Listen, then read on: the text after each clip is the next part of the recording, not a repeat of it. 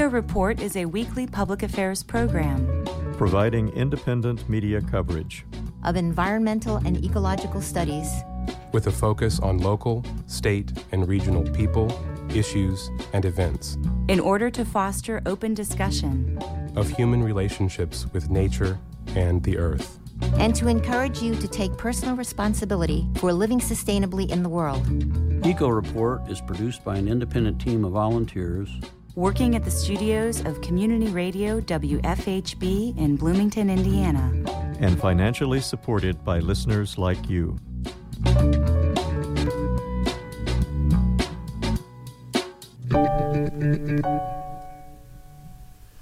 Hello and welcome to EcoReport. For WFHB, I'm Julianna Dailey. And I'm Frank Marshalek.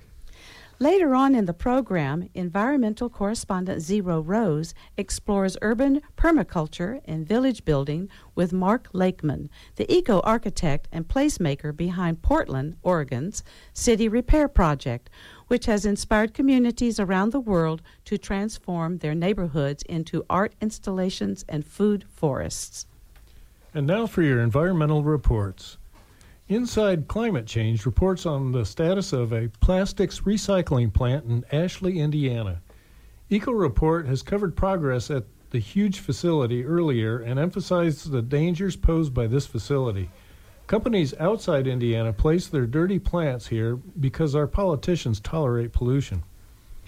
Inside Indiana's quote-unquote advanced plastics recycling plant, there are dangerous vapors, oil spills, and life-threatening fires. The Brightmark, quote-unquote, plastics renewal plant can't get past the startup phase as former employees raise environmental, health, and safety concerns. The plant's owner is San Francisco-based Brightmark. The plan here is to store, shred, and chop plastic waste and extrude it into pellets. These pellets are then fed into pressurized pyrolysis chambers. The plant has 6 of them that use extreme heat to produce a synthetic gas and a dirty pyrolysis oil in what the chemical industry markets as a type of quote-unquote advanced recycling. The plant's industry champions the process as something that makes plastic sustainable, even green, by turning old plastic containers, packaging, and the like into new plastic products without the need to extract more fossil fuels to create new plastic feedstocks. But many scientists and environmentalists say pyrolysis is anything but sustainable, describing it as energy-intensive manufacturing with a large carbon footprint that incinerates much of the plastic waste and mostly just makes new fossil fuels. A fire in May of 2021 is just one of several environmental health or safety challenges the company has faced since it began testing its plant in 2020 while struggling to fulfill its promise of operating, quote-unquote, the world's largest plastics renewal facility on a commercial scale. The plant has kept the Ashley Fire Department of about 20 members busy, responding to at least 6 or 7 fires since 2020, at least one producing a plume of smoke that could be seen 35 miles away in Fort Wayne. They remind us of the plastics fire in Richmond recently. EcoReport has raised another potential issue. What's in the emissions? This type of process often generates dioxins, which are carcinogenic. These compounds can be eliminated by adding additional combustion of the emission gases. EcoReport has not been able to learn the details of emissions. Inside Indiana Business reports that by the time it's expected to come online in 2026, a West Terre Haute-based fertilizer plant will have the capacity to capture and store as much as 1.65 million tons of carbon dioxide annually, making it one of the largest carbon sequestration projects in the country.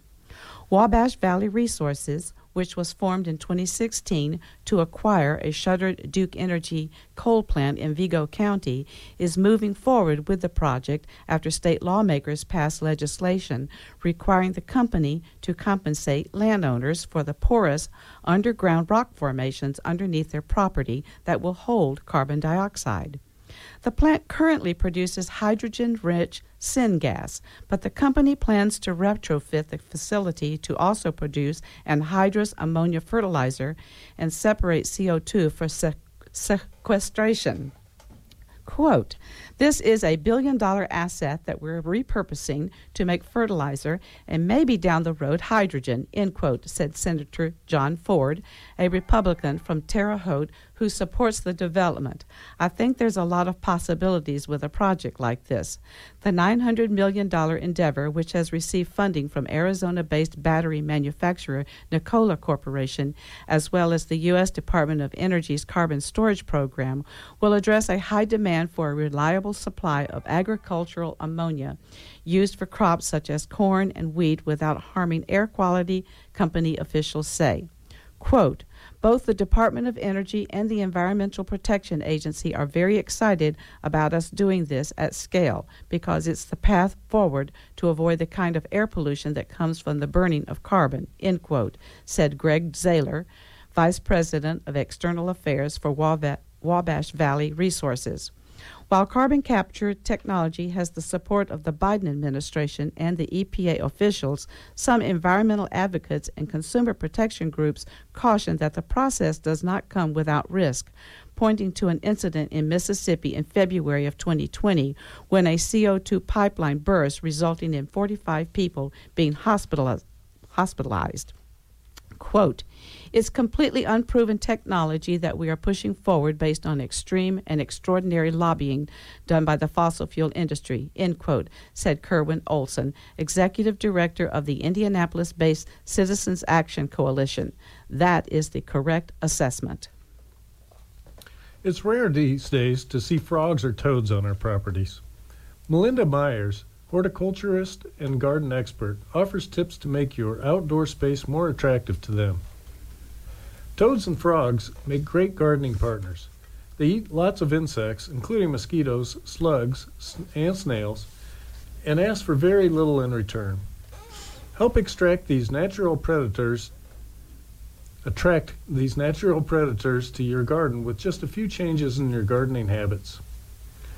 Their thin, permeable skin allows toxins and pollutants to pass through and enter their bodies. These chemicals can disrupt development, reproduction, or even kill these creatures.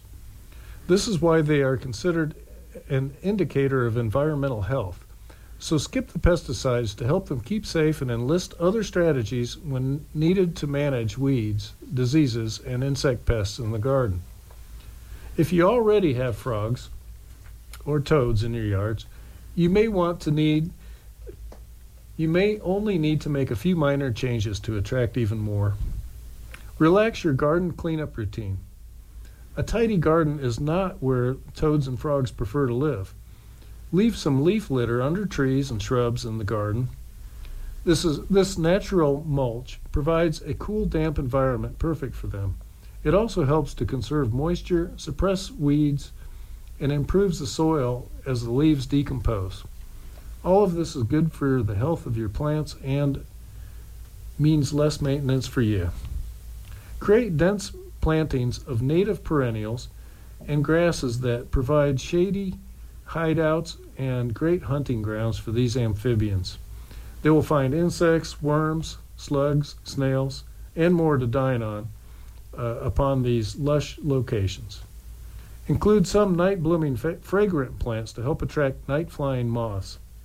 You'll provide food for the toads and frogs, night hunts, and fragrances for you to enjoy. Paul A. Smith, Wildlife Research Division, Environment and Climate Change of Canada, and a large number of co-authors published a paper, Ornithological Applications, this year about the disappearing shorebirds in North America. Shorebirds are declining to a greater extent than many other avian taxa around the world. In North America, shorebirds, along with aerial insectivores such as swifts, swallows, and martins, and grassland birds, have some of the highest proportions of declining species of any group. Surveys of North American shorebirds during fall migration, carried out largely by volunteers, are used to monitor trends in the abundance of their populations. Between 1980 and 2019, 26 of the 28 shorebird species analyzed were found to be declining, with more than half of the species losing more than half of their abundance. Declines were greatest along the Atlantic coast from Nova Scotia to North Carolina, and less severe along the Gulf Coast and in the mid-continent. Declines are worsening in recent years. These large and accelerating declines mean that many species now exceed international criteria for threatened species listing. Urgent conservation action is needed to slow and eventually reverse declines. Targeted research, and in particular studies of survival throughout the year, could help to pinpoint where shorebirds are most strongly impacted, so that conservation attention can be focused where it is most needed. One thing is clear about Indiana. The legislature has little regard for shorebirds. The legislature has removed very large acreage from wetland protection. They cater to builders who want to build on cheap land. The Department of Agriculture gives tens of millions of dollars every year to farmers and ranchers to support conservation efforts on their farms. But much of the funding ends up at big industrial-scale operations that critics say worsen agricultural pollution and emit climate-warming greenhouse gases, a new report has found. The report, released last week by the Institute for Agriculture and Trade Policy, concluded that one of the agency's biggest and most popular conservation programs, the Environmental Quality Incentives Program, gave out its costliest grants in 2022 to 7 large dairy farms in California, the country's biggest dairy producing state. These grants, nearly $300,000 each, were for construction of anaerobic digesters, which capture methane gas from lagoons where manure is collected. The methane is then converted into biogas that gets routed into pipelines to heat homes and buildings. And now, Zyro Roze speaks with Mark Lakeman, lead architect of Communitecture, on how grassroots activism is making neighborhoods safer, more fun, and ecologically sustainable.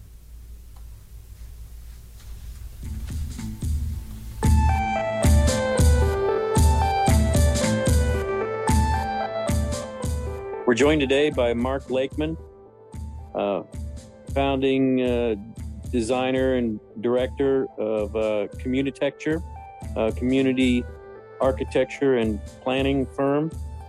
He's been involved with many projects around the country, involved with placemaking and urban permaculture.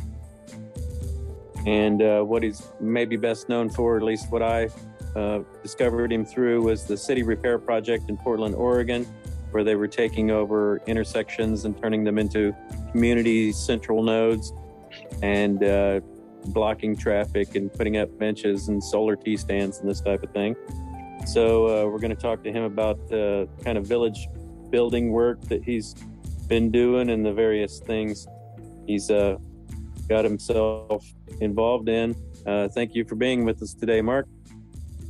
Thanks, Zyro. Total pleasure to talk with you about this and anything else. And so I guess you're on a tour at the moment, hipping people up in California to different ways to design their neighborhoods to make them more ecologically and socially sustainable. Yeah, there's a lot of different things I'm trying to accomplish on this speaking tour.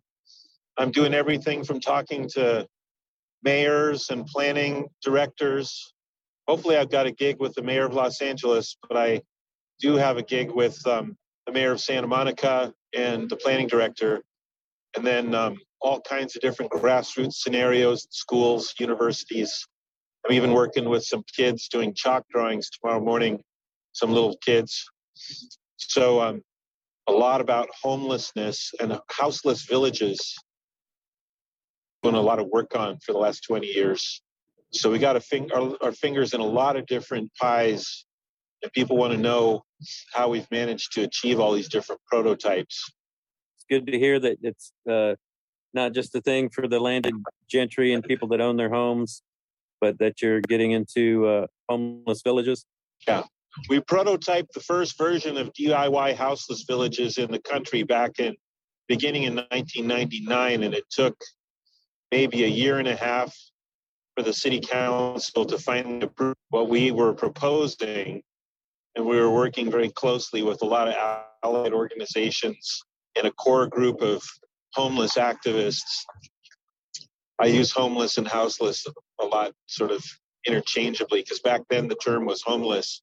But we were trying to get the city to realize that if you allow people to be stable in a place, they can take care of themselves, not necessarily rely on a whole bunch of tax-based budget, and actually outperform what taxpayers cover in terms of these kinds of emergency shelters that, after all, start off by breaking families apart into different genders and different ages, and they really break down families that are already struggling.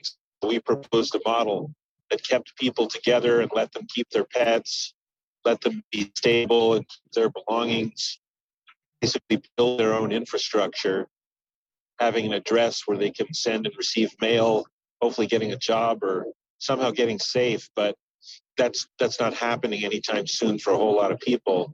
So aggregating tents together and being able to build with whatever they can get out of the waste stream to make a place of mutual benefit can actually end up looking like a village. And the first one we created in Portland has been verified by the police as being absolutely the safest place in the city in terms of crime rates and different indicators of strife, calls for police, calls for neighborhood mediation, that sort of thing. So there's a lot to say about why that's true, but we kind of knew that would be true at the start because of where we're coming from and understanding the nature of these problems. And then as I've studied villages and pre-colonial villages and the way that a lot of gathering spaces replicate the idea of being inside of your mother, like a circular meeting space, especially my own Celtic ancestors. It's referring to a great mother, the space within a great mother, actually creating some kind of mythological structure that helps you in combination with a spatial experience in a circle, of feeling whole. I would like to say that, you introduced the work I'm doing. When I got back from visiting the Loch and Doan, the first project was an intervention. I was steeped in architectural kind of modernist dogma and philosophy. And after traveling and visiting indigenous societies, I realized how much of that was, and it was exactly the opposite of what we needed to do in order to actually bring people together, especially to reunite human consciousness with, or really of human affinity with nature. And so I started intentionally designing spaces that refuted the words of the so-called great modernists like Mies van der Rohe, Louis Kahn, Le Corbusier, and to some extent Frank Lloyd Wright, but mostly just his egotism and his individuation, the individuation in his way of thinking. That's a tough one to talk about. We could go on for hours about that particular character because he was also amazing. But I just started, I remember that in school I was taught that these so-called great modernists were emphatic that nature and humanity were separate. So human architecture had to express, physically crystallize the distinction of humans from nature. And I had just visited so many spaces that brought people together that were so simple, so elegant, transparent, and not coercive. And so I started to just create that kind of space in my own neighborhood. And the phenomena went through the roof, just hundreds and hundreds and hundreds of people, until there were so many people, they couldn't even get on this one property. And then they were on all properties around this one intersection. And then there were so many people that we took over the intersection and people were dancing in the streets. And it's this whole long story, but it led to the first sort of seizure of a street intersection. And when we did it, we painted the street and we built all these structures on the corners, and the police were called by some neighbor who didn't understand what we were doing. And the police said, this is the most amazing thing. This giant guy named Ed, who's almost 7 feet tall, bald, scary looking. And he's like, you know what? I'm paid to stop stuff which is bad, but not stuff which is good. And so when transportation, like, he's like, I'm not even going to report this, because he's like seeing all these people that live right there. Like, we painted the street and it's our neighborhood. We built the little free libraries, before little free libraries even existed. That's what we were doing. We were building solar powered tea stations and kids clubhouses wrapped around a living tree and all these gardens. We were tearing up lawns. For me, it was just being like a Lacandone Maya, like I had seen them be. Just be unregulated, take off the collar, take off the leash, and just start to create directly with people, feel free and to liberate our creativity. And the police loved it. Transportation got mad, and then the mayor saw what we did, and she's like, I remember this moment. Transportation was like, you got to get this stuff off the street, or we're going to charge everybody on the corners, and we're going to hurt you. We're going to charge you financially. You're going to feel pain. So we went to talk to the mayor, just hoping that she would be able to relate to our work. And she saw this photo. We were standing in the foyer. She walks into the foyer of her office. She looks at this photo I'm holding in my hand, and she's like, this is in Portland? Like, I knew of her from my parents' own political activism when I was a little kid. So I knew she had been cool at some point. And when she saw what we had done, like, we had a photo of what we had done in the street, and she's like, she turns to the ombudsman, who's like the Superman of the city. Like, the ombudsman can do anything. And she says, Michael, shut down transportation. Give these people a chance to talk to the city council. Something remarkable has happened.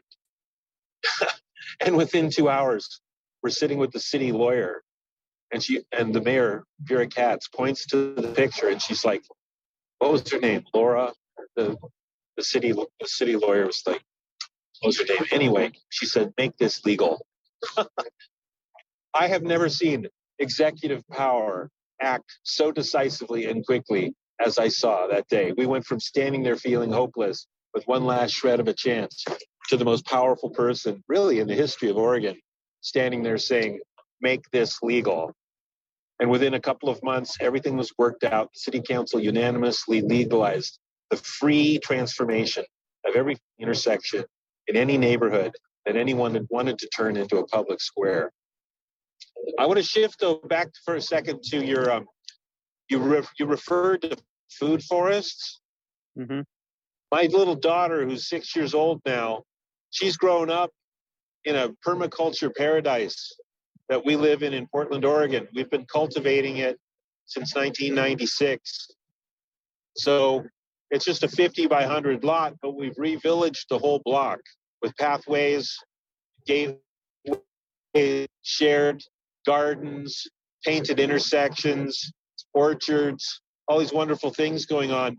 And on our 50 by 100 lot, it's particularly intense with all these retrofit buildings with straw, clay, cob, and earth and plaster, earth and paints. But everywhere you go, there's food. Everywhere you walk, 14 different varieties of fruit trees bursting throughout spring and summer with blossoms and food.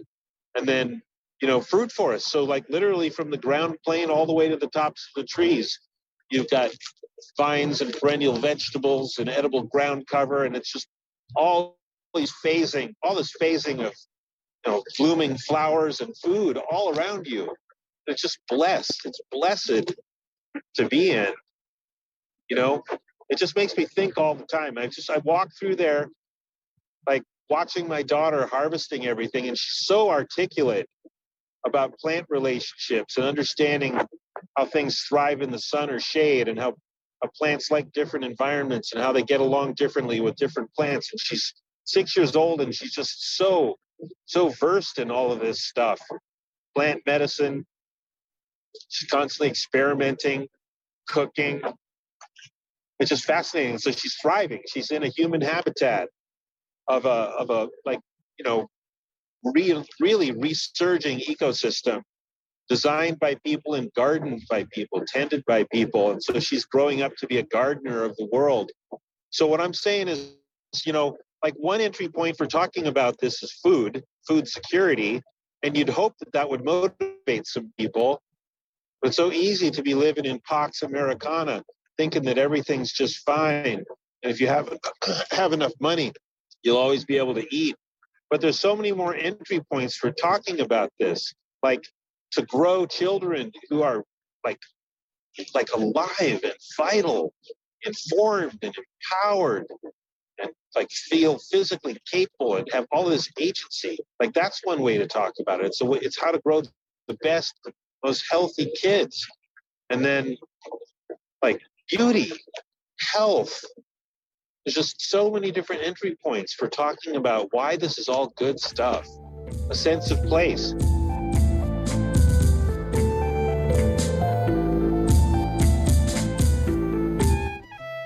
This is In Nature.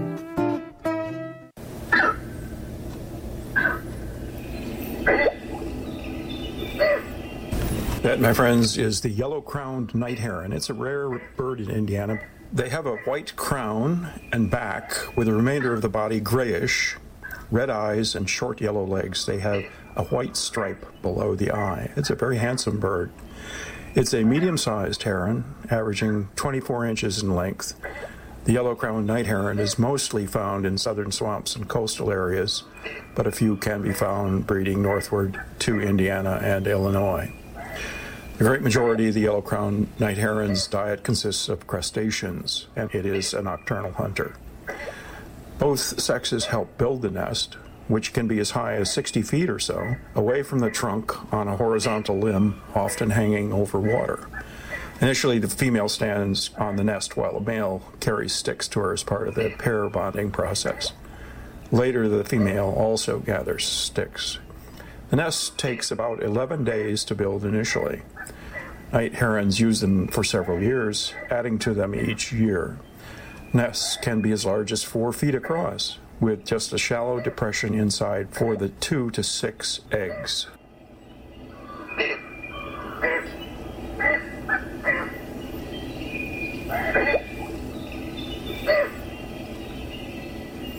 The yellow-crowned night heron. This is Norm Holy for WFHB. You've been listening to In Nature, a production of WFHB in Bloomington, Indiana.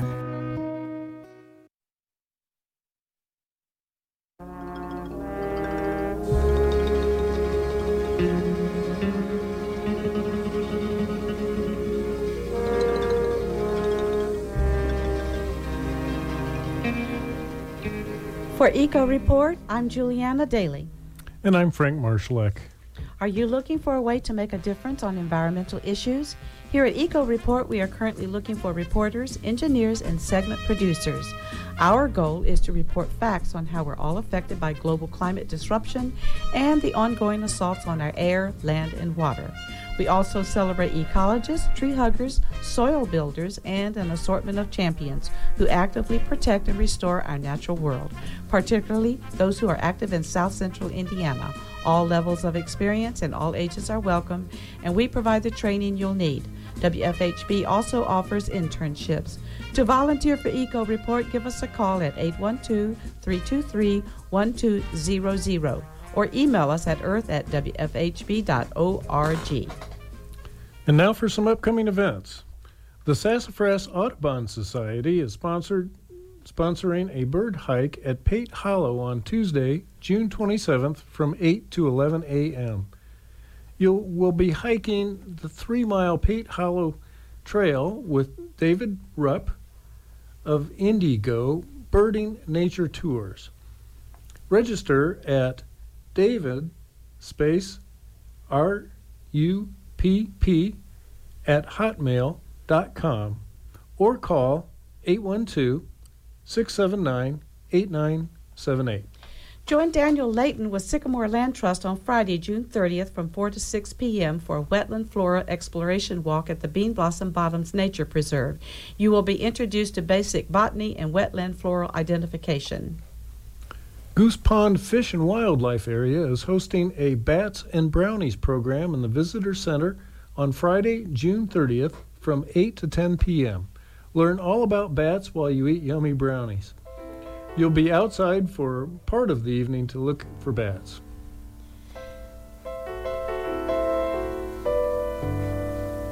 And that wraps up our show for this week. EcoReport is brought to you in part by MPI Solar, a Bloomington business specializing in solar hot water, solar electricity, and solar hot air systems. MPI Solar designs and installs solar power generation systems that encourage independence and individual responsibility. Found locally at 812-334-4003 and on the web at mpisolarenergy.com. This week's headlines were written by Norm Holy. Today's news feature was produced by Zyro Roze and edited by Noelle Herhusky-Schneider. Julianna Dailey assembled the script, which was edited by Zyro Roze. Julianna Dailey compiled our events calendar. Cade Young and Noelle Herhusky-Schneider produced today's show. Brandon Blewett was our engineer. For WFHB, I'm Julianna Dailey. And I'm Frank Marshalek. And this is EcoReport.